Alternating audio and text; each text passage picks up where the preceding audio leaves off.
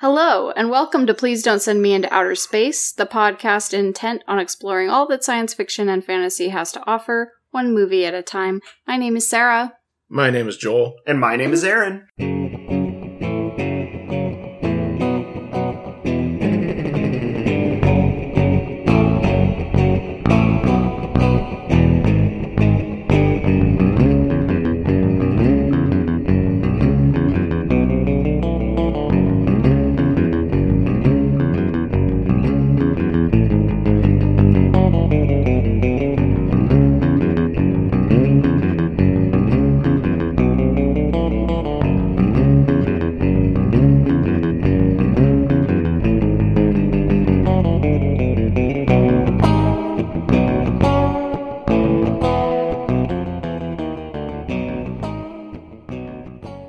The movie this week was The Dunwich Horror from 1970.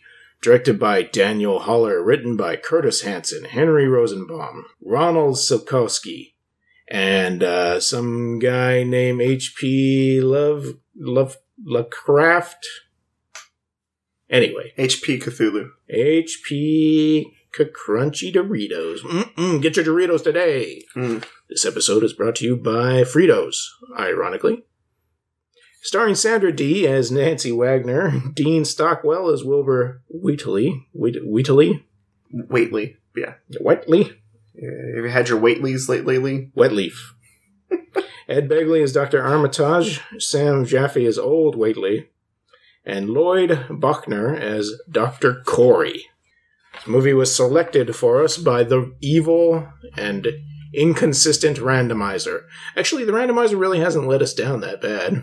I mean, Endangered Species was kind of a stinkeroo, but at least we got some kicks out of it. Yeah, there was actually some pretty good kicks out of Endangered Species, so yeah. Yeah. No, but those early days have not been forgotten, Joel.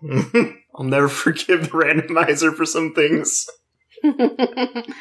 I feel like doing this podcast has, helped me get over a fear I've had.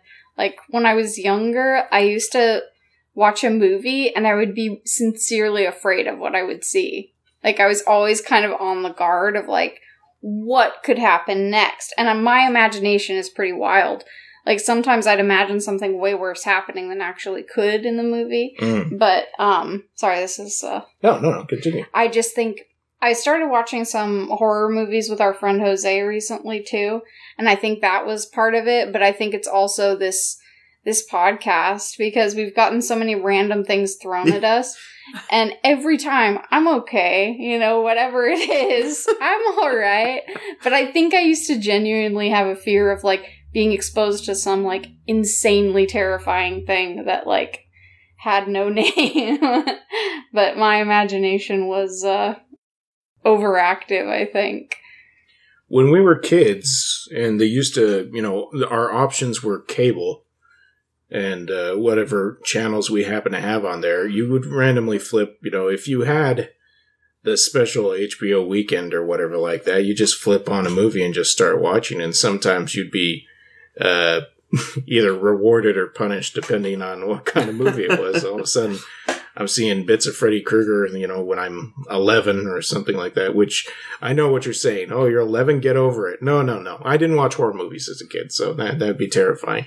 Or in the middle of the afternoon, starting up some drama, and you not knowing the context of the movie. So that was I think set us up for this, oh no, you never know what's going to happen in a movie, because we had our own randomness back then. I didn't have a subscription to TV Guide. Well, there were things I was still seeing at that point in movies that were scary for me and unexpected. And I think at a certain point, you just kind of feel I guess I've seen some pretty crazy things in movies. Maybe I'm desensitized to it. But I'm not afraid of what it might be anymore. I feel I think I used to feel more engrossed in a movie. You know how now you can kind of watch a movie and be doing something else, but maybe when we were younger, we had more focus on movies. Oh, sure. Yeah. But yeah, I think I used to feel really honestly scared, in my life for myself, watching something scary.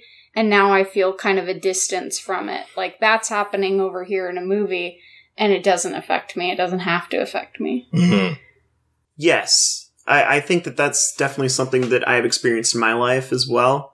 You know, growing up where I lived, we didn't have cable. So when I was really young, we lived in Lawndale. I'll make it real quick, guys. Sorry, not my whole full life story. No, it's okay. But in Lawndale, so we had cable or whatever. So, but I was way too young, anyways, at that point. But I remember there was definitely a couple moments where television really, truly frightened me, and it was actually MTV of all things that like scared my pants off. There was like an episode of Aeon Flux. I've probably talked about this before, but yeah, it totally freaked me out as a kid.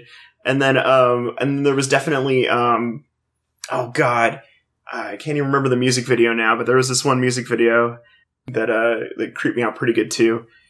But we then moved from Lawndale to Fillmore, and growing up in Fillmore, there was no cable that went out to my house. So we had satellite. So it was like, there were buttons that would go up and down and on the remote, and one that would just tell you exactly whatever was going to be next. Oh, yeah. So, like a menu, yeah. How fancy. I know. didn't have that. Yeah. So I knew I could read the little info on things and stuff. I was trying to find local things on Channel 10 whenever they'd randomly show up. I don't. Hey man, UPN was awesome though too. UPN? Yeah, you had UPN? Yes. The circle, the square, and the triangle. I was all excited when that came out because there's Star Trek and the Nowhere Man and yeah, Platypus Man. Platypus Man? Yeah. Yeah. That's some garbage stuff. So this movie. Yeah. Based on an H.P. Lovecraft story. He's the guy that wrote he's written a couple things. Cthulhu mythos. Yeah, the Cthulhu mythos. Yeah. Like, I don't even Call know of the names of Cthulhu. it. Call of Cthulhu. Obviously the Dunwich Horror, which this is named after. Color Out of Space. Shadows over Innsmouth. Yeah. I want to know because it's a fish people. The Mountains of Madness. Yeah, starring Sam Neill. Wait, that's the Mouth of Madness. Never mind. Yeah. This is called magic realism, the ideas in this literature. I think Nick is really into it, too. Magical realism? Why Is that? I don't think so. I mean, when you say magical realism, the first thing that popped into my mind was Fateful Findings, so that's not on the same level. I'm not entirely sure about magical realism, because I feel that it's more of the idea behind the Cthulhu mythos is like the unknown, literally things that are just not beyond our normal human perception. Yeah, unimaginable horror, literally. Like he didn't describe what his monsters looked like, right? It was like if you saw it, there were a you'd be few. driven insane. Cthulhu is one that's well known and it's documented. There's like a little statuette that he drew like an idol of Cthulhu. Mm-hmm. So but that's the one that is particularly known. All the other ones have like minor or brief descriptions, pretty much. Yeah, but they're all spooky.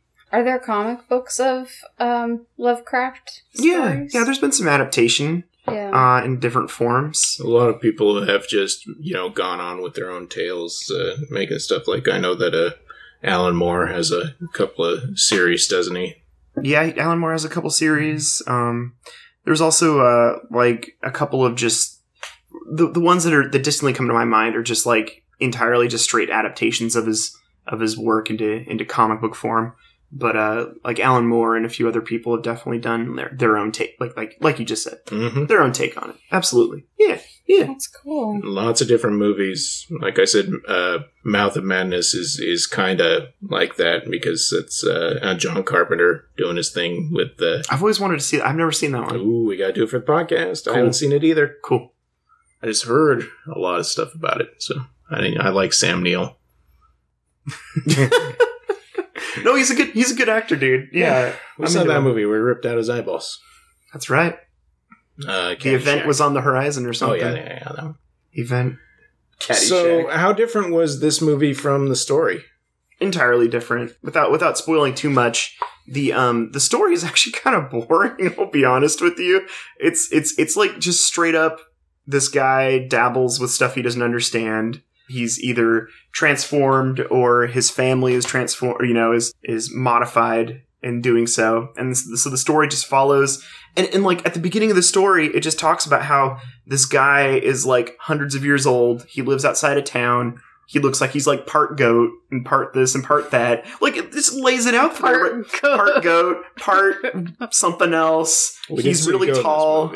Yeah, you don't see that in this movie at all. And then but of course his name is Whately. Okay. And so basically it's just kind of everyone seems to be okay with it from what I distantly remember reading it. Like there's no like obviously he keeps to himself. I guess he steals this book basically, and then things go south once he figures out what's going. Yeah. Oops. Yeah, in this village in Dunwich, they call it Dunwich. I read that it should be pronounced Dunwich. Like Greenwich Village. Is the villagers, if you will, are, I guess, supposed to be country Christian folk. And I'm just surprised they didn't run this family out of town when great-grandfather apparently sacrificed somebody. Like, why were they allowed to continue to live there? They're not, like, rich or anything like that. Yeah. Yeah, well, from what I can remember in the story, there's a lot of talk about Yog-Sothoth, which is in this film as well.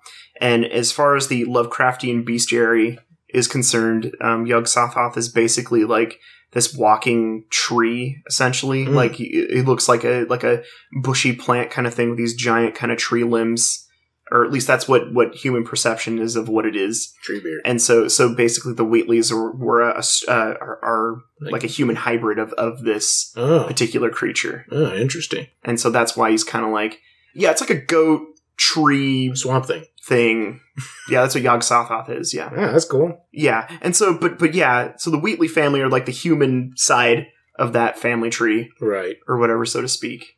And so it's kind of, the movie is definitely true to form on that, because they include them, they include the family homestead. But I don't know, it definitely kind of veers off in this weird kind of 70s trip out kind of If the story is boring, I mean, they obviously had to take it and run with wherever they could. Yeah. Was there, like, ritual sacrifice and stuff? Not that I can remember. Yeah. It's been a while since I read the story, but I definitely remember what sticks to my memory is the description of Whately. Yeah. And just how, like, messed up he looked. And how it was, like, completely spelled out that this was what he was supposed to look like, and that isn't what he looked like. Not at all. Yeah. This Whately guy, man, he was messed up looking. And I think, well, but what they did with the story about how they made, well, I mean, wait. Go ahead. Dean Stockwell did kind of look like a goat. Come on. If a goat had a mustache, yeah. Well, goat. Have you seen a goat? They've got mustaches like crazy. Have you seen a goat? Have you seen a goat? Mustache. Do you know who Aaron is? Mustachegoat.com. Quick, buy it up. Quick. No. Quick. It's already been taken from us. Aaron's probably raised goats. He's raised Dean Stockwell's too. What the? Yeah. Quantum goat leap. Yeah. Yeah. Mm-hmm. I want to see a goat do a quantum leap. Sam, you're a goat. I was just, yeah. You gotta eat all that grass. Oh, no. The beeps from the machine. So, do you want to do a synopsis of the movie? I don't know. It's dumb. No, I'm just kidding. I'll do it. The movie starts off at a typical college with young ladies and a professor that everybody adores who happens to have access to the Necronomicon. I love how they name drop that like right away too. Like, no, not even a pause or anything. Oh, be sure to bring the Necronomicon back to the library. Where am I? He hands it off to Sandra Dee like it's no big thing. Oh, here's a Necronomicon. What does that mean? He trusts her. Book of the Dead. Don't worry. He trusts her, man. He trusts her. Though. Yeah. So the Professor Armitage hands it off to Sandra Dee and her friend, and they take it back to the library, but then Dean Stockwell is stalking around, as his name has told us he would, and he acts like a crazy person, like if Norman Bates wasn't like I don't even know how to say it. Like, Norman Bates is a creep. This guy is kind of worse. He's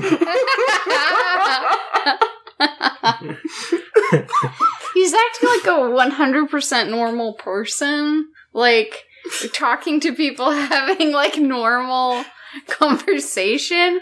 But he has this, like, you get these visuals right away that he's, like, making eye contact with people. And it's, like, looking right into his eyes. The camera is, like, looking right into his eyes. He's, like, trying to mesmerize them, I guess. But he's doing, like a robot thing. Like, someone would be like, "Oh, how are you?" And I'm well. Like, he just has to pause. He's acting like a person who's trying to pretend to be a normal person. Later, he seems, after okay, so he wants to look at the book, and he kind of hypnotizes Sandra Dee right off the bat. And so he's looking at the book, and Armitage comes in and is like, what do you think you're doing, man? Hand that book over.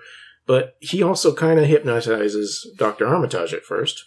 So they go to the local diner to talk about things, and Armitage makes it pretty clear that Wilbur, Dean Stockwell's character, is not going to get access to the Necronomicon again. He's acting a little weird. He likes him. He wants to know about his information, but, they exchange phone numbers and, have a hearty handshake or something like that. But yeah, he's like, no, I gotta go. Dean Stockwell stays there with Sandra Dee.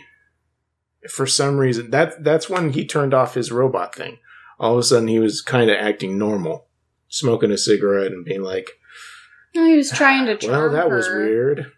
He's trying to charm her after that. Yeah, and she is oblivious. She doesn't see anything wrong with this person. I realize she's, I don't know. They kind of do it in a ham-fisted way. Yeah, I have to agree with you that you're putting this priceless book back in the glass case, right? Not trying to take it back to the library scene, but you're putting this priceless, book back in the case, and some guy just runs up and he's just like, "Give it to me," "Give me the book. Can I see it? I just want to see it." Pretty, with sugar on top. Like every it's just a book. Every part of me would just be like, "Hell no! You gotta check this out like everyone else." You see how I'm putting this in a special case with a lock on it? Yeah, that means not for normal not people. For you, dude. In fact, I don't even know why the professor handed it off to me. Those weird goat legs. Yeah, what? No, I'm just kidding. Oh goat leg man walks into a library. Hey, we didn't see Dean Stockwell from the waist down. He could have had goat legs. I guess. Yeah. I'm just saying. So, we, through a series of events, Sandra Dee ends up going back, Nancy, that is, ends up going back with Wilbur to their hometown of Dunwich, with a heavy W, where he lives in a pretty nice looking house. From the outside, it didn't look that nice. It looked like the outside of that Texas Chainsaw Massacre house with, I don't know. It didn't have taxidermy, did it? It was it had live animals. Yeah. There's a nice, helpful owl there. Yeah. Yeah, live owl for some reason. Yeah, it looked like a goober place to be. It looked like there were some jars of stuff. You didn't know what it was. Jars of urine. Maybe they were pickling something. I don't know. It looked like pickle. You put your pickled eggs on the porch. Come on. Yeah, there's kind of a change of identity from the outside of that house to the inside. There was one gargoyle that was kind of just on the right side of the house. He was all menacing looking. It looked like it was on a gravestone too. So do they have their own graveyard? I wouldn't see that being too far. No, because that would conflict with the rest of the narrative later on. Well, yeah, that's true. But I don't know. Yeah, there was just a giant. I mean, it's just something somebody saw lying around. It's put this in the set. Or maybe they just got bored and they were like, might as well carve this here. His great grampy carved that. That's what his great Grammy. Gotta make this house look as menacing as possible. Yeah. Let's start carving this here gargoyle. Once they're inside, though, it looks like either the Spencer mansion from Resident Evil, or I was saying the gigantic mansion in Phantasmagoria, which is a point-and-click adventure game Oh, cool. live action actors. It's really bad. Like, I mean, I like it. Can you link? I like can you those link games. some information on our? No, I've decided that nobody can know what I'm talking about. In fact, I'm erasing this entire podcast. We're just No, doing you're this not. for my amusement. Yes, No. I will link to it. Good. It's available on Good Old Games. I'm glad we're past that point where you're gonna delete everything. But she's just like going along with it. She's going into the house. She's stupid. She's being stupid. Well, it's just like again back to the first scene. She looks at her girlfriend and is just like, I trust him. Yeah. It's Yeah. like- Something about him There's is something really about- trustworthy. Probably about the way he never moves his head. she's like, she's got a low ability to filter out the weirdos. yeah. Um, She's just had real bad luck with guys, and it's just this isn't a college guy. He's from out of town. This guy is paying attention to her and she's eating it up. He's wearing that She's sweet like, corduroy jacket. Wow. He did have a pretty sweet corduroy jacket. I loved corduroy jackets. I don't know if I have any right now, but I used to wear one all the time. Mm-hmm. The wardrobes in this were very cool. She was wearing some cool stuff. A cape. Yeah. Yeah, she was wearing a cape, a cape swing was cool. cape that you can put your arms inside of. And she was wearing... Well, anyway. The Devil's Nightgown. We don't have to go into all that just yet. Well, he decides. Well, he's first he's going to make her some special tea while she's cleaning herself up in the bathroom for some reason. I don't know. Maybe maybe she pooped herself on the way over. I don't know, but she has to go clean up. And while she's in the bathroom, he goes and unplugs the carburetor or something like that from her car. I forgot to mention. Yeah. She had to drive him home because he missed the last bus on purpose. Well, he's pretending it wasn't. And then he makes her some of his special tea. This is every girl's nightmare. Yeah. This is every girl's nightmare. You meet a nice guy, he pays attention to you, he seems charismatic. Turns out he doesn't have a car, doesn't have a way home. Mm-hmm. You have to give him a ride home. You get back to his house. He's acting kind of weird, gives you some tea, you start to feel funny. Something's wrong with your car mysteriously all Not of good. a sudden. You open a door and Grandpappy pops out. She just ignores so many red flags. Yeah. So many. She's in the house of the devil and, listening to her rockin' music and she doesn't notice. That's a different movie. Never mind. The other warning sign for me would have been at the gas station when I they're forgot about that. supposedly filling up, and he's like the attendant is like cleaning the window, and he catches a look at Wilbur there, and just totally is like pulls that gas thing out. They've been filling up for like a minute, and then he's just like, "That'll be $1, please." And she's like, "I told you to fill me up. That'll be $1," and then runs off. Mhm. That would have been a little bit of a sign there too. Like, Get me out of here. like you can walk home, dude. That's also Texas Chainsaw Massacre, like, because they stop at a gas station before they get to the location. Oh, really? But there's Yeah. no weird barbecued meats in this scene. Oh. I don't want to talk about how gross that part is to me. Okay, so anyways, she has to go. She's too tired all of a sudden. There's no explanation why she got so tired. I have no idea. It has nothing to do with him sprinkling stuff out of special vial. It looked like a bunch of Mrs. Dash or something. Mr. Dash. Mr. Dash. That's what he gave her. Oh. Special oregano. Yeah, he's set up. He's got a nice room for her. Gets her grandma's nightgown, I guess. And Awkward. she goes to sleep and has the first in a series of psychedelic dreams. Kind of wish we had some of that trippy music playing with the bongos and the.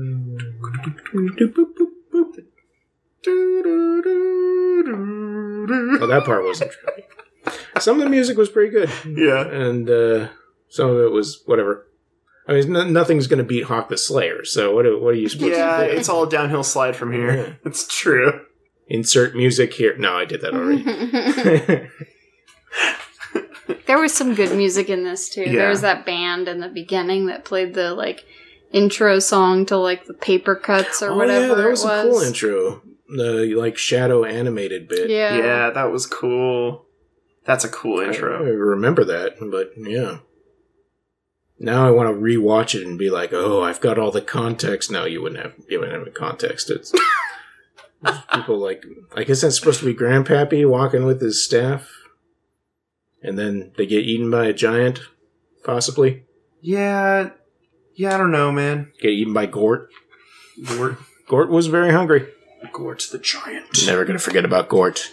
So in this dream, she's being attacked by weirdos that are mostly nude.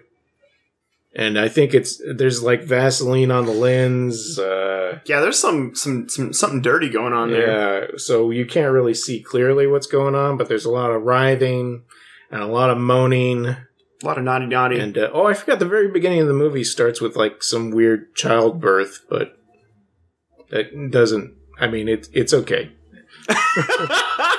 It's okay to skip it.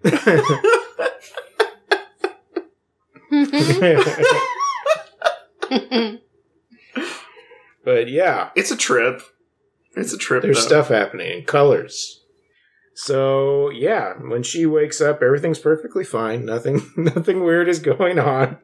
She wakes up actually like running out of the room, like she's trying to get away from them or whatever in the dream. She like runs into her room and that's what it was. Yeah. So like, what was she doing? Where was she? Where did he take her? I just can't believe how chill she is with everything that's kind of going on around her, you know? She's just like, hey. He cast a spell on her or something. Yeah, that was it. That had to be it. She's just like, she's just happy. Yeah. And like sees everything as being kind of alright. I guess so. And there's something weird about Wilbur already. Everyone knows there's something weird about it. And it's not just because the town doesn't like the family. Gas station attendants don't like him. Mm-hmm. His family has weird history. Yeah, that's how you know something's really wrong. Those gas station attendants, they could Salt smell. Salt of the earth, all of them. They could smell evil. They could smell the unchristian ways of Wilbur. Kick him to the side of the road. Worship your old gods there. Initially, I got the impression that he was doing all this for somebody else. Like he was a servant? Before we... I mean, I knew something was weird in the beginning when he wanted the book, but at the same time, I was like, maybe somebody's telling him to go get the book. Like, so when we get back to the house or whatever, I don't know when when things start to happen, but basically, the grandpa is like, I know what you're doing and I don't want you to be doing it. Yeah, he's got a lot of regret. For some reason, he hasn't actually tried to put a stop to anything. And obviously, I mean, Wilbur must have been born with this innate knowledge or something like that, because I doubt Grandpappy was telling him any stories about the religion they used to follow, because he's really upset because Wilbur's mom has gone insane. Which we find out a little bit later in the movie, but he feels entirely responsible for that. When Wilbur is talking to Professor Armitage at the beginning of the movie, he mentions that he's a student of the occult. Mm-hmm. So I'm assuming he's done his own journeys and found bits and pieces here and there and everywhere.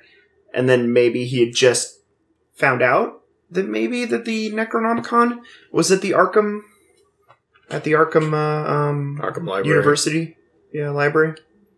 Doesn't have a library card, can't check it out. That's right, man. But he's got his 2 rings. It's right next to the... He doesn't have one library card, but he's got 2 rings. It's at the library behind the counter where they keep the Garfield treasuries. That's right. And the Calvin and Hobbes books. Yeah. Don't want kids thumbing through that. They're going to rip the pages. That's right. Just like the Necronomicon. So, Armitage, is that what you said? Armitage. And that's an anime, Nancy's best friend, who I don't know the name of. I should have looked that up. Armitage 3, that's an anime. Are like, hey, this is screwed up. We need to go see what happened to her. So let me hurry this up a bit here. I don't want to go through every inch of detail here. Sure. Her friend and the teacher or professor, Dr. Armitage, come to the town looking for her. They go to a print house, right? For some reason. They go to the house first. Because they figure that's where he ended up. Right. Or she ended up, was taking him home. And then they're greeted by the grandfather who's like, she's not here. She's not here. Go away. Go away. You're not my grandson.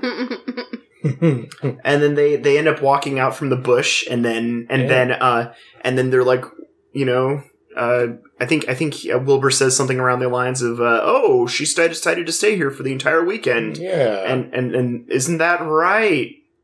Yes, it is. After they had kind of a weird, awkward talk about her dream, where they were talking about sex, also. She's like, "What do you think about sex?" And she's like, "I think it's great." And he just looks at her and goes, "So do I." Such a creep. Such a creep. That's perfectly fine. It was so creep. Why she didn't go, maybe I should get going. Maybe I could take that bus, you know? You know, she just, you know. It goes far away from you. She's an unexperienced young girl, so she's not supposed to... She doesn't know. He seemed kind of naive, too. Even though he had this, like, plan that he was going along with. Yeah. He seemed sort of... I think he was going... If the actor was going for this, he did a very good job. He reminded me of, like, a starry-eyed, like, cult person who's been, like, converted. That's just... And so did she. Like, she was supposed to be following him. Right. But he kind of seemed that way, too. Like... out of it. Yeah, like Manson-y or something. Like, hey, I know what's going on. Can you dig it? Can you dig it? That's how cults get started. They ask you, can you dig it? Yeah, I see what you're saying. Yeah. That's the feel. That's the feel. He does. He goes to, like, some newspaper, and they send him off to the doctor, which I don't even recall why he's, like, researching the family for some weird reason. He went to the newspaper, found out there were 2 babies born, and they said the only doctor in town was that one guy. Right. And they wanted to ask the doctor what the heck happened because they didn't know who the father was, and they didn't know... It brought where up more the questions. mom was and where that other baby was. And that is Dr. Corey. And his nurse is Talia Shire, which I didn't recognize. You recognize, Sarah. Mm-hmm. You didn't even recognize. No, Joel. neither did you, Aaron, because you don't know who she is. You didn't recognize. Shut up. They're doing some cool camera stuff in there, but for some reason, like, throughout the movie, there's been a bunch of cool camera things going on. Yeah. Just using the camera to make it more interesting. But for some reason, when they're filming a conversation between Nancy's friend and the nurse, it's like they show Nancy's friend ask a question, and then Talia Shire to be there, and there's a lamp just, like, covering part of her face. Like, yeah, well, they've always been a weird family. Oh, this lamp, I can't move it. It was like they let an understudy shoot that scene compared to the rest of them. It was slightly jarring. Yeah. Because you're like, why don't they just move the lamp? They were in a space that was really small, and they had limited time to shoot or something. Yeah, maybe. I don't know. They did different effects. Like, they did a bunch of shots during... a later scene that was, like, filmed through cloth, and there was a scene where they were filming people through a screen door. So I don't know. Maybe it was on purpose. Yeah. I don't know. Let's see. Cross off Talia Shire. Note to director: move the lamp. And that's so. I'm glad you got this on checklist, Joel. Oh yeah, Got this dialed down, dude. So this doctor who is pretending to be much older than he is, it's like... that was the best part for me, I think. We get a flashback. He looked like some Beastie Boy or something. I don't know. It was awesome. They just grate him up and put a gray mustache on him. It's fine. We've all been there. Well, I don't know if Sarah's been there, but me and Aaron have been there. Playing old men. Yep. Now I play it in real life. We get a flashback with Grandpappy, and they did the opposite with Grandpappy. They dyed him all black. That was actually pretty awesome, It too. was a flashback to the past where they had someone use an eyebrow pencil to really darken his eyebrows. Hey, smart move on whoever decided to make the scene black and white as well, because it like super accentuates his eyebrows like the whole time. That's all I was staring at was those floating eyebrows. Like a crazy person. Well, I guess he's supposed to look like a crazy person, so that makes sense. But. He's like, I don't know what you guys are talking about. All I see is eyebrows up here. Eugene Levy's eyebrow guy. So we find out that the doctor only partially helped with the birth. He never saw the second baby because it was a stillbirth, but he never saw the body. And the mother, Armitage is like, well, what happened to the mother? Well, she went crazy. She went... Full nut bar. Full nut bar, thank you. I'm looking for the right words. I don't want to be too insensitive to this poor woman. We mustn't forget the two albino women who were present for the birth scene. That's one of the unanswered questions. Because it's like, and I went into the room and there was two albino women and the mother on the bed. And after the scene, after he's done describing the flashback, we go back to the modern time, and Armitage is like, what happened to those old albino women? He's like, I don't know. Anyway. Never questioned it. Moving on. And the movie doesn't either. Oh yeah, I forgot to mention that in the reason Grandpappy is freaking out or one of the reasons Grandpappy is freaking out that Wilbur has this girl over is because they've got this room at the top of some stairs that every once in a while they'll show it. And it's just boom, boom, boom, boom, boom. Somebody's trying to get out. It's got a big old lock on it. You know, who could be back there? Spoiler alert. It's not Sonic the Hedgehog. I know you were all thinking it. I was thinking it was more Dr. Robotnik or Eggman. Eggman. As he's known by the kids. Oh, you troublesome animals. I don't know. But we go to the insane asylum. Or actually, we just kind of go to one room. It's padded. Supposed to represent Arkham or whatever, right? It's padded. Yeah. And there's an old lady in this room. She looks crazy. She looks like a completely different person than the actress they had playing in the birth scene in the beginning. Mm-hmm. I got the feeling that this was actually supposed to be in Dunwich as well. Yeah. For some reason. Oh yeah, it's all local. Keep it local. Part of the hot. Yeah. We got the Dunwich newspaper, we got the Dunwich downtown, we got the church, we've got the sacrificial altar, we've got the insane asylum. Everything you can need right here in Dunwich. We're a small-time town. Mm-hmm. And that's where we hung your great-grandfather. Right from that tree. Oh, and the gas station. We've got one gas station. That's right, one gas station attendant. Yeah, one He's bus. a little judgmental. One bus. It's hard to catch. I went over there and I said, do you have change for a $5? And he said no and didn't fill up my gas tank. What a jerk. He knew you were not a Christian man. That's right. Oh, yeah. Excellent judge of character, that gas station attendant. You could tell. Not a crucifix in sight. Nope. So, we're seeing the mother in the insane asylum, and the Dr. Corey goes, yeah, she's totally nut bar. It's hard to believe she's only 45 years old. That was the line, too. It's like a 60-year-old woman in there. Yeah. I guess. I don't know. They made her look so crazy. They, did her hair, Bride of Frankenstein, out to the sides, white. Albert Einstein. Right. Oh, my gosh. She's writhing. She keeps muttering things about, her sons and Yog Sothoth and the twins. Yeah, a lot of Yog Sothoth. Yog Sothoth. That's right. Poor lady's been possessed for 25 years. How old was she supposed to be when she had these kids? Well, let's think about that. So, how old do you think? I think Dean Stockwell's character is supposed to be 18, 19, or something like that. What? Yeah, because Sandra Dee's character is supposed to be like in maybe a freshman or a sophomore in college. And how old is he supposed to be in relation to that? I was thinking around the same age, but I could be wrong. Okay. I thought he was supposed to be older than that. Nobody goes and buys drinks at a bar, so I can't tell. Okay. Didn't get carded.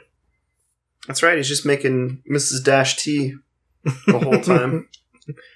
You don't have to have an ID to get that Mrs. Dash. That's He right. doesn't need alcohol. He's high on the crazy demonic Bible or whatever. Crazy flashing colors, man. Yeah.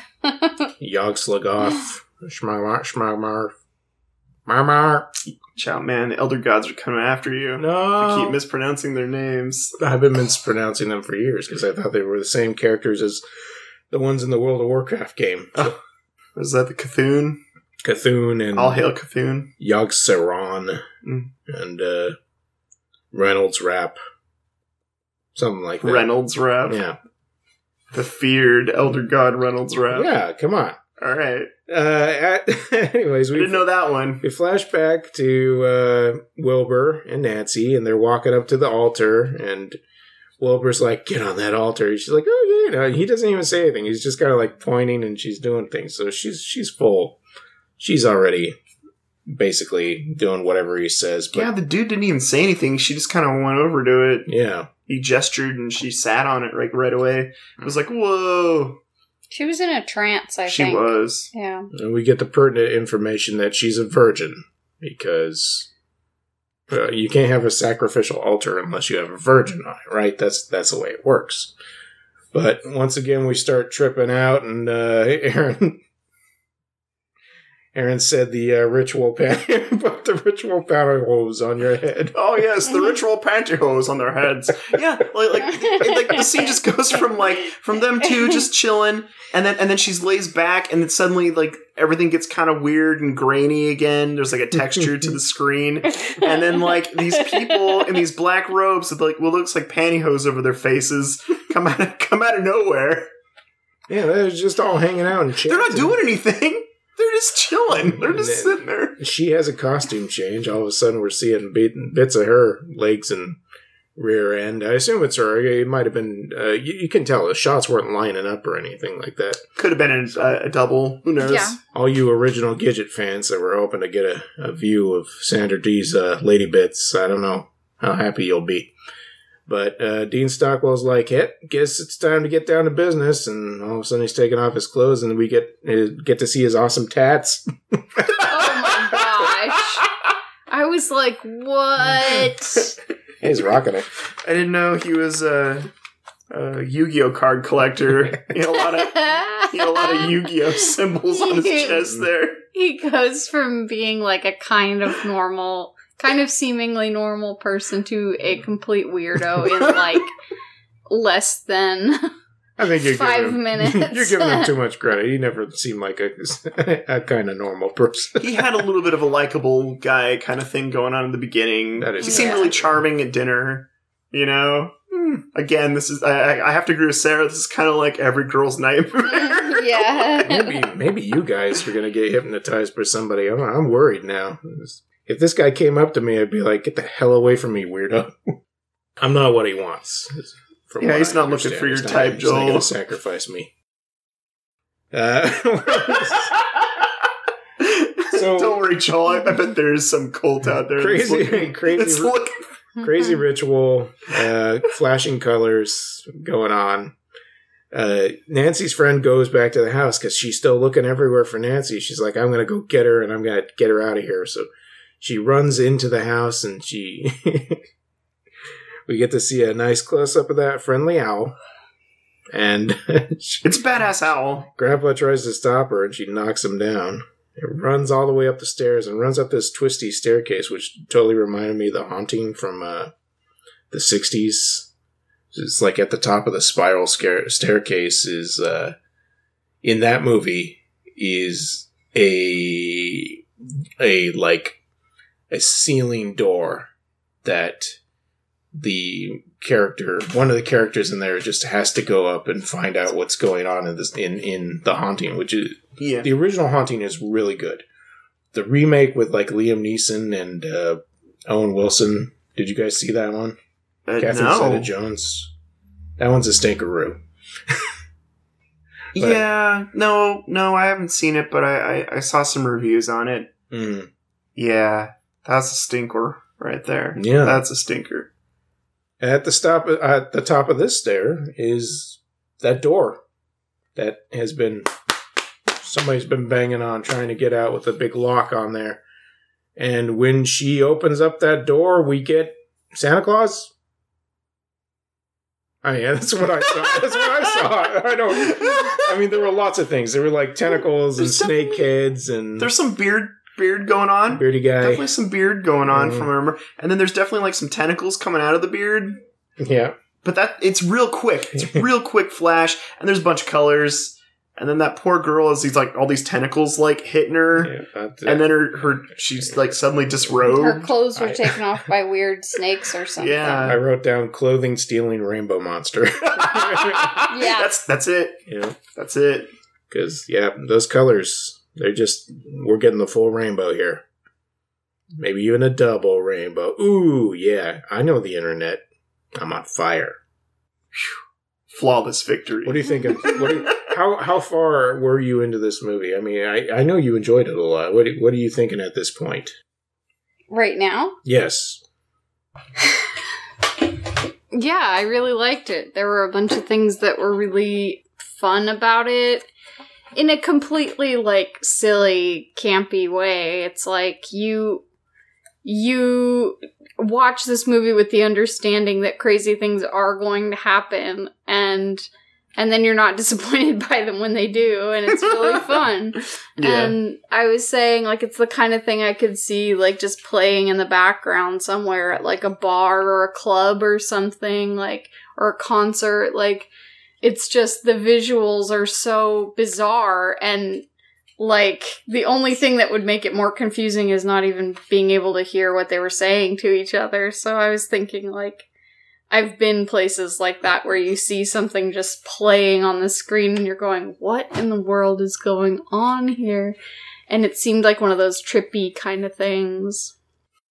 But colorful monsters. I mean, you didn't have any understanding, like, you don't know much about the Cthulhu stuff like that. Have you heard the name Cthulhu before?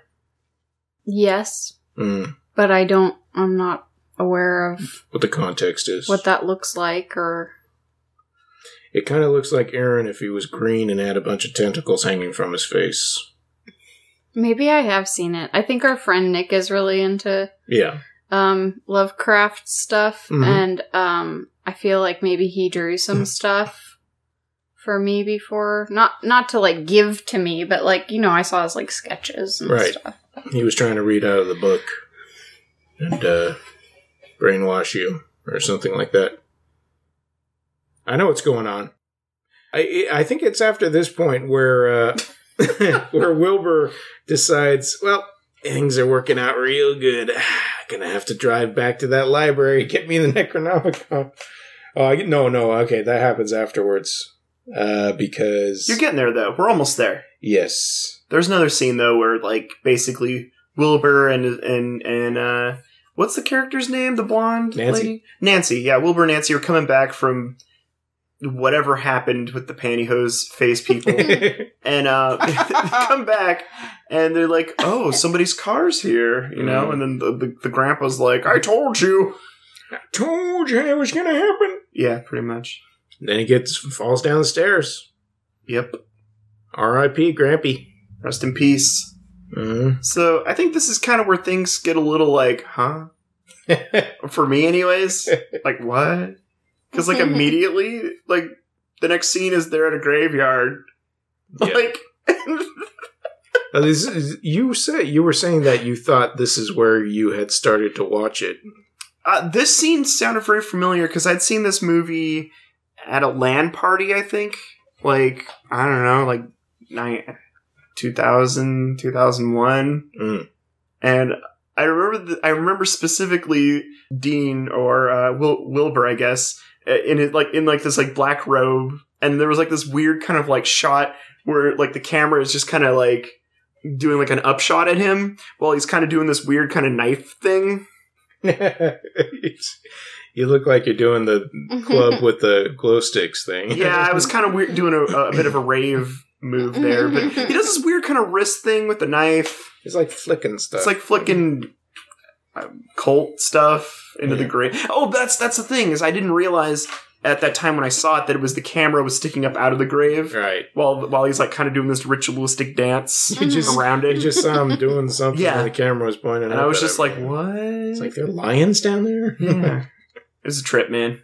For some reason, on his little altar that he's like doing this thing with, there's like tarot cards. It's like, that doesn't fit in. Yeah, they just decided to throw tarot in too. Like, Well, I mean, I think the idea was, let's try to make this as weird as possible, right? yeah. Bring as many not Christian things into it as possible.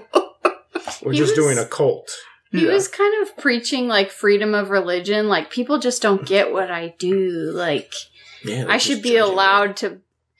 There was some issue there in that scene with like his grandfather being buried on like consecrated ground. Oh, they were saying this is a Christian graveyard. We don't want you burying him here because man twerk no Christian.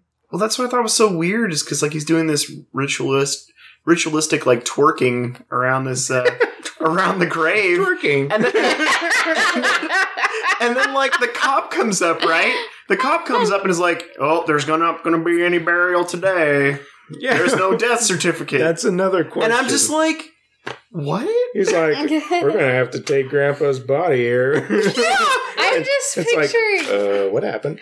I just picture like, so he just showed up at the graveyard to bury his grandpa there without like asking anybody. Like, hey, can I bury this guy here? And this is why I'm just kind of like, huh? Like, yeah. It looks like somebody dug a rather massive grave too. So yeah. I know that people, like, especially death, can be one of those things where you're just not, you're just not yourself because something really bad's happened, I don't know how much he cared for his grandpa, but he definitely wanted to make sure that he was buried the way of the old gods. Yeah, he wanted to perform the ritual for his grandpa soon as really possible. badly. Yeah.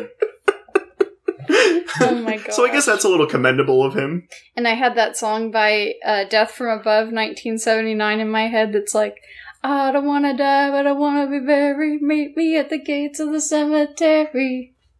That's what they did. Yep. Except for Grampy didn't get his burial. It was a cemetery showdown, actually. It was a cemetery showdown. The townspeople were not having it. That just goes along with me being like, why haven't they run this guy out of town yet if they obviously don't like him? Like, we don't like you, but, we don't want to violate the rights of your house or something like that. It's like property or something? Like they can't legally evict him or... I don't know. I guess a cemetery is private property to begin with anyways, right? Yes. So it's owned by a place. Yes. And then you make an agreement with them, and that's where you bury the people. Maybe it was the local undertaker that roused the crowd in the first place. Maybe. This is when he takes his chance. For some reason, after everybody's distracted by Grandpa's dead body, to go back to the library. And stealth in. That's right, I totally forgot. Stealth in the middle of the night. Cat burglar style. Yep. Try to get that book, but he gets caught. And we have... How long? 5 minutes? Them rustling a security guard and... Hey, that was some pretty intense fighting. Yeah. That was some pretty intense fighting. It just goes to show that when you're raised all by yourself and in a cult house with no one to play with because your twin brother's just a beard Santa Claus tentacle thing hiding up in a room. Made of rainbows. That you can learn some sweet combat moves. Yeah. I guess he just practiced on the gargoyle outside the house. It didn't seem like he was... I mean, they were throwing each other around like that. He knew some sweet moves, though, dude. I wasn't watching, I guess. He threw that guy on the table like a few times. Like, he also got thrown on the table. yeah, it's true. It's true. There was some table throwing exchange Body slam going on there. Yeah. They got into it.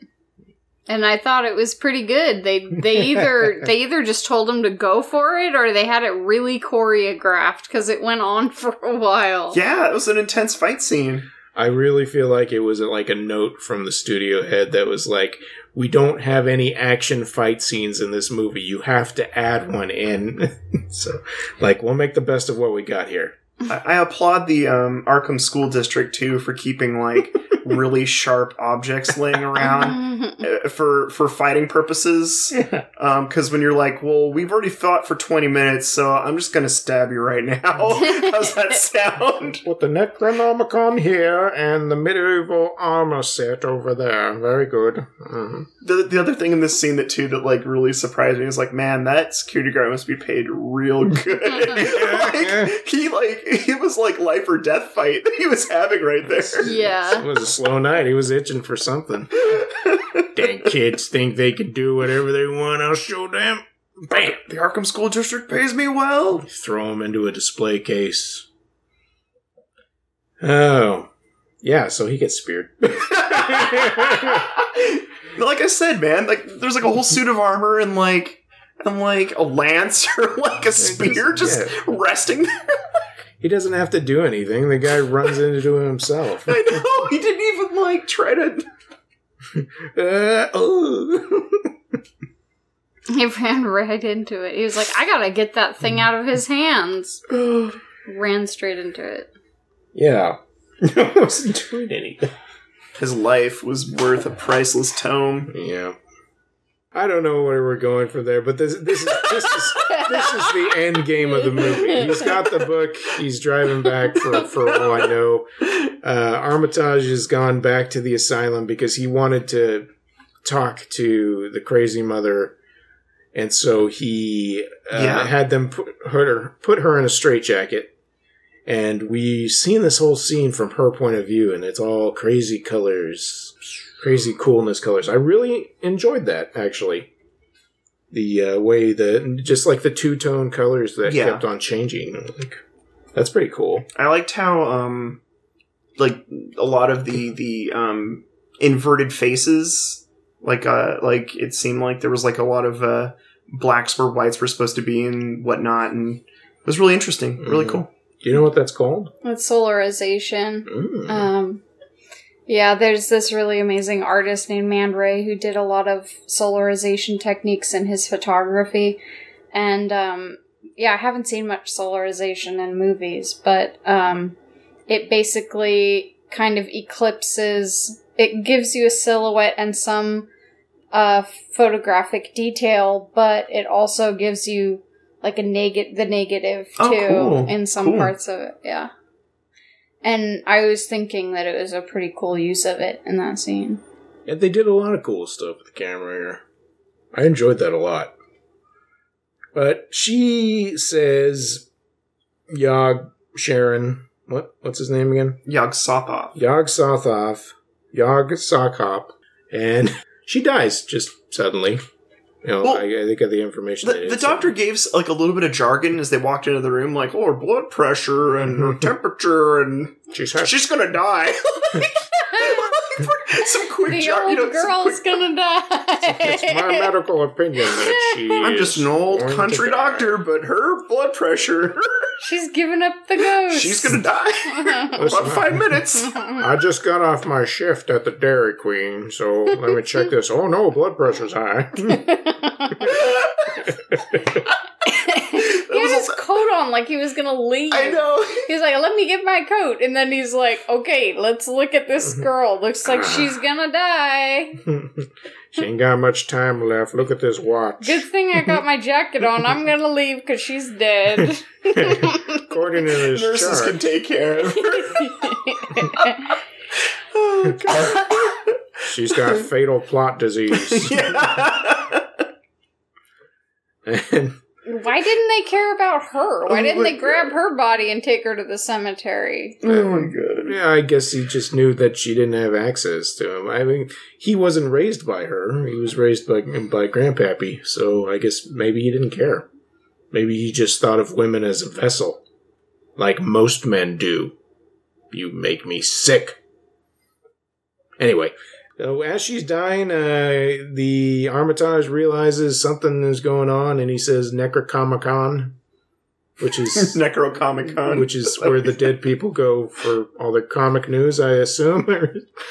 And why didn't you take that over? There's a one take. He's got it. He said it. That's fine. Cut.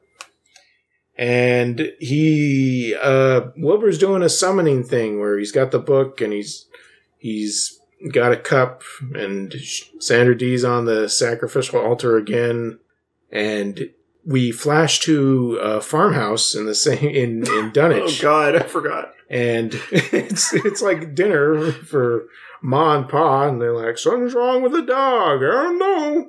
That dog knows what's up. That's what's wrong with that dog. So do the cows. Cows, the horse. You shan't forget about the cows. Uh-huh.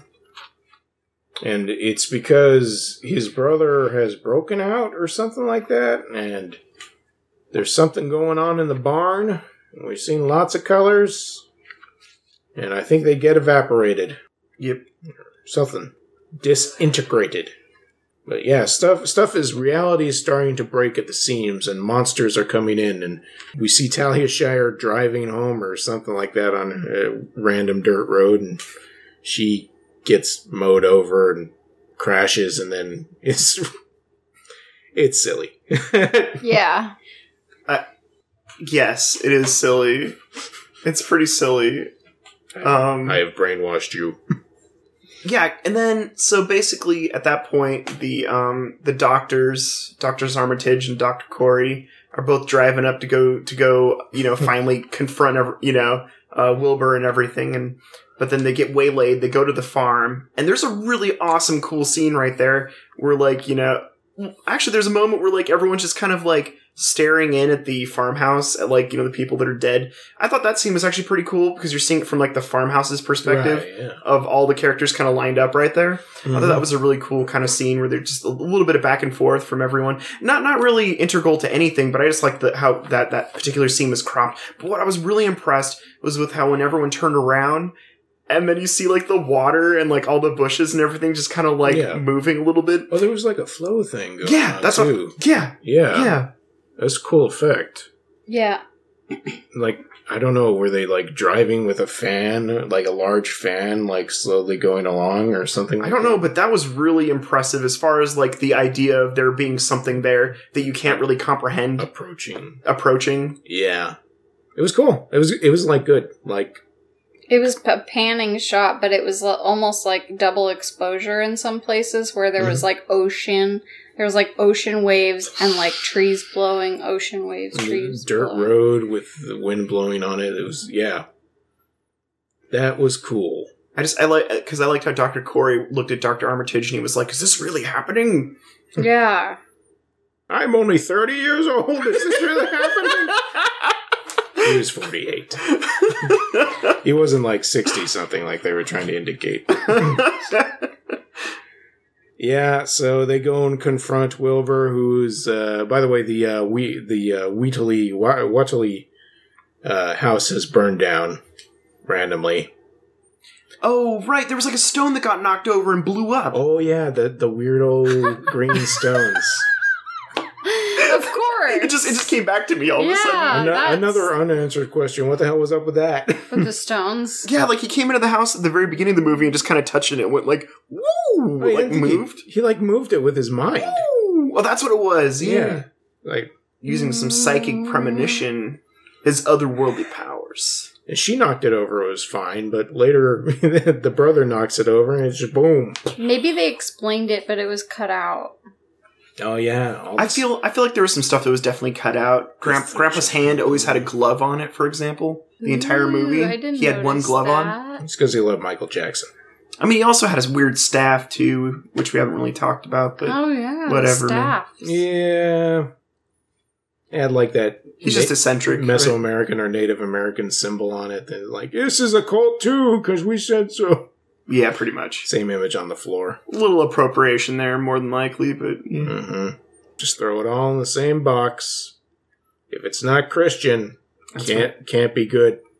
Tarot cards. That's my lesson for this movie. No, that's not my lesson. So... Wilbur's almost done. Obviously, he's already partially summoned stuff, but Armitage, he's got skills. He's got the mad skills because he's like counter chanting him or something like that. Yeah. I don't know how to explain it. I don't rightly think that there is a way to explain it, Joel, other than what you observed. Like, so Whately's, he's like pretty deep in the book, making sure that the incantations are accurate. Chapter 54. But like you said, Armitage is in the know. This isn't his first, apparently not his first rodeo with the unknown. and is able to, recant some incantations back at him. And it's really cool, too, because at that point, Wheatley then is like he gets, like, his eyebrows raised or whatever, and he's like, oh, yeah, he starts holding his head like, oh, you messing with me, bro. He, like, walks down a few steps and, like, says something back at him. Yeah. And then walks back and, like, him. Continues doing his incantations. It's actually cool. Yeah, that was a cool kind of wizard fight. Yeah. I didn't expect in this movie. It was a big moment for them. Yeah, without special effects or anything like that. Yeah. It was done well, but doesn't matter because Whately bursts into flames and falls off a cliff, which is Sarah, I believe it is Sarah and my favorite way that people die. The funniest part was that it looked like someone had set fire to a figure, like, of a human shape that they had, like, dropped off in a laying position off the cliff. So it looked like like a mummy, like, burning, going down.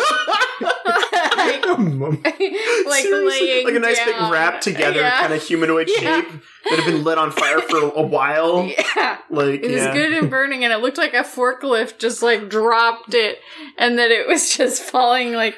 I wonder how many takes that took, too, to get, like, the approval. Yeah, that one looked good enough. I loved it.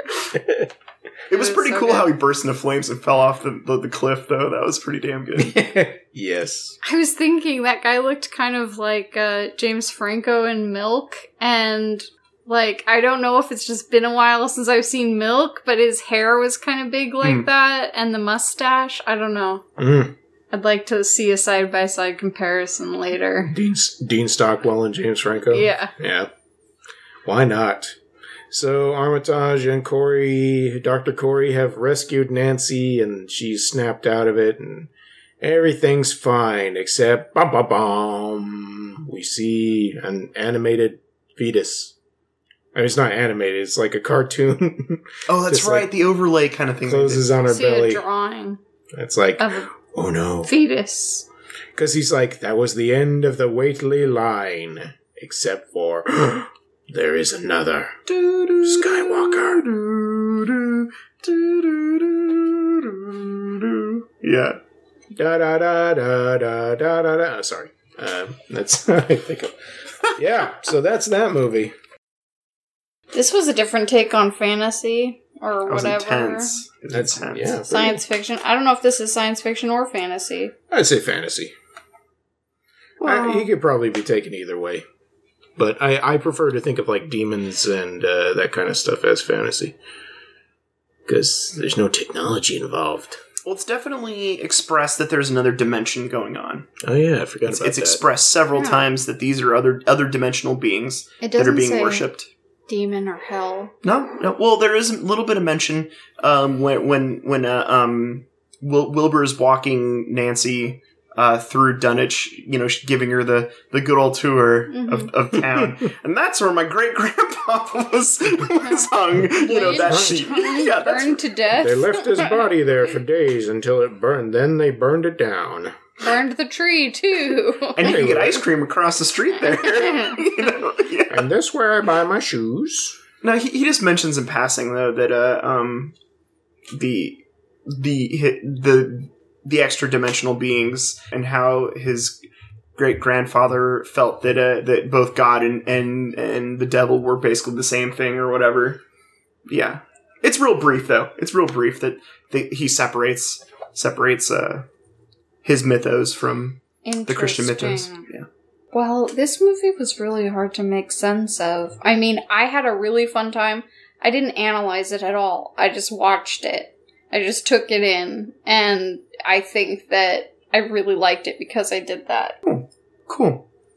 I think out of most of the Cthulhu or Lovecraft mythos type movies, this one is probably one of the best because there have been a lot and there's some pretty horrible ones. I think one of them even has like a Beverly Hills 90210 character or actor. Is that Luke Perry? No, I think it was what's her name? One of the ladies from it is in one of the films. It's pretty bad though. I didn't actually see. I just watched the trailer. Sounds really good. And then of course there's Dagon, but I don't know how you guys feel about that one. Have you ever seen Dagon? You know me. I like those. It's not Charles Band. It's anyways. Stuart Gordon. I like Stuart Gordon. Dagon had some interesting things in it, but it's not down. I don't know. I just feel, for me personally though, I really enjoy the books, and I really haven't seen anything that's been like entirely too close to the mythos. But I think maybe that's a good thing. Yeah, maybe it's a good thing. It's a hard concept to do. I mean, you probably do a really good like kind of story of in the Innsmouth thing, but.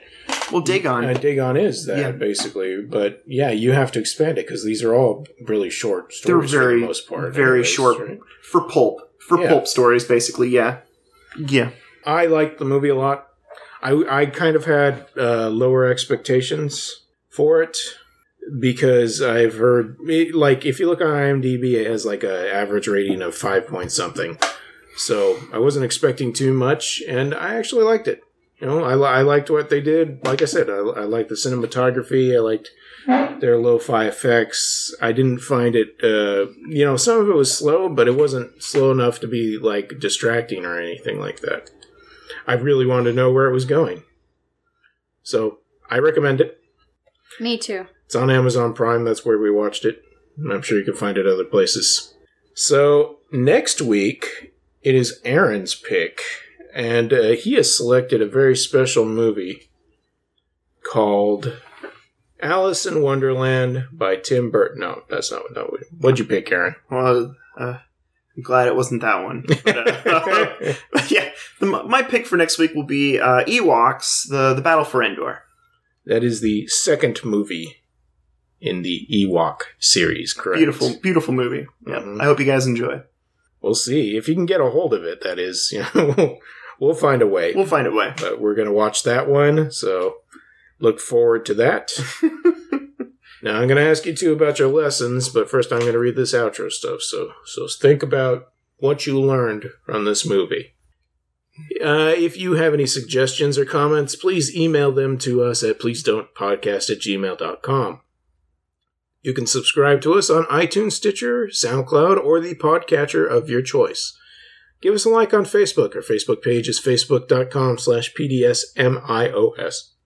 If you subscribe on iTunes, please leave us a star rating or a written rating. We'd appreciate that. And that's about it. Twitter is @OuterSpacePod if you're interested in following us on Twitter. All right. This was a very educational movie. If you ask me, I'm sure that there were a lot of things that could be taken away from this. Who would like to go first? I'll go. Okay. What I learned from watching this movie is don't trust a guy who's like acting all nice. They're probably not nice. That's my lesson from this. My lesson from this movie is that that's like both don't trust nice guys. It's hilarious because I'm sitting next to like two of the world's most nice guys that really are nice in the world. Oh, I know all kinds of incantations. Read this pamphlet. Yeah. But I've met a lot of people who I thought were nice, and I found out they weren't later. Yeah, it's true. It's true. You gotta watch out for yourself. And that's a good lesson from this movie, which was what I was going to move on to. Know your car's engine. Just go in there, learn everything you can, so that when you give that nice guy a ride home, and your car doesn't start, and you'd be like, hey, Spark plug doohickey isn't connected to the spark plug doohickey. I'm out of here. Yeah. Something Get out. fishy's going on. Yeah, and my lesson is that maybe you don't need so much caffeine in your life. You could probably just drink water from now on. You'll be okay. And get that water yourself. Do yourself a favor. Don't let someone else get that water. I never let Joel give me water. I always go get water for myself because I don't know what might happen.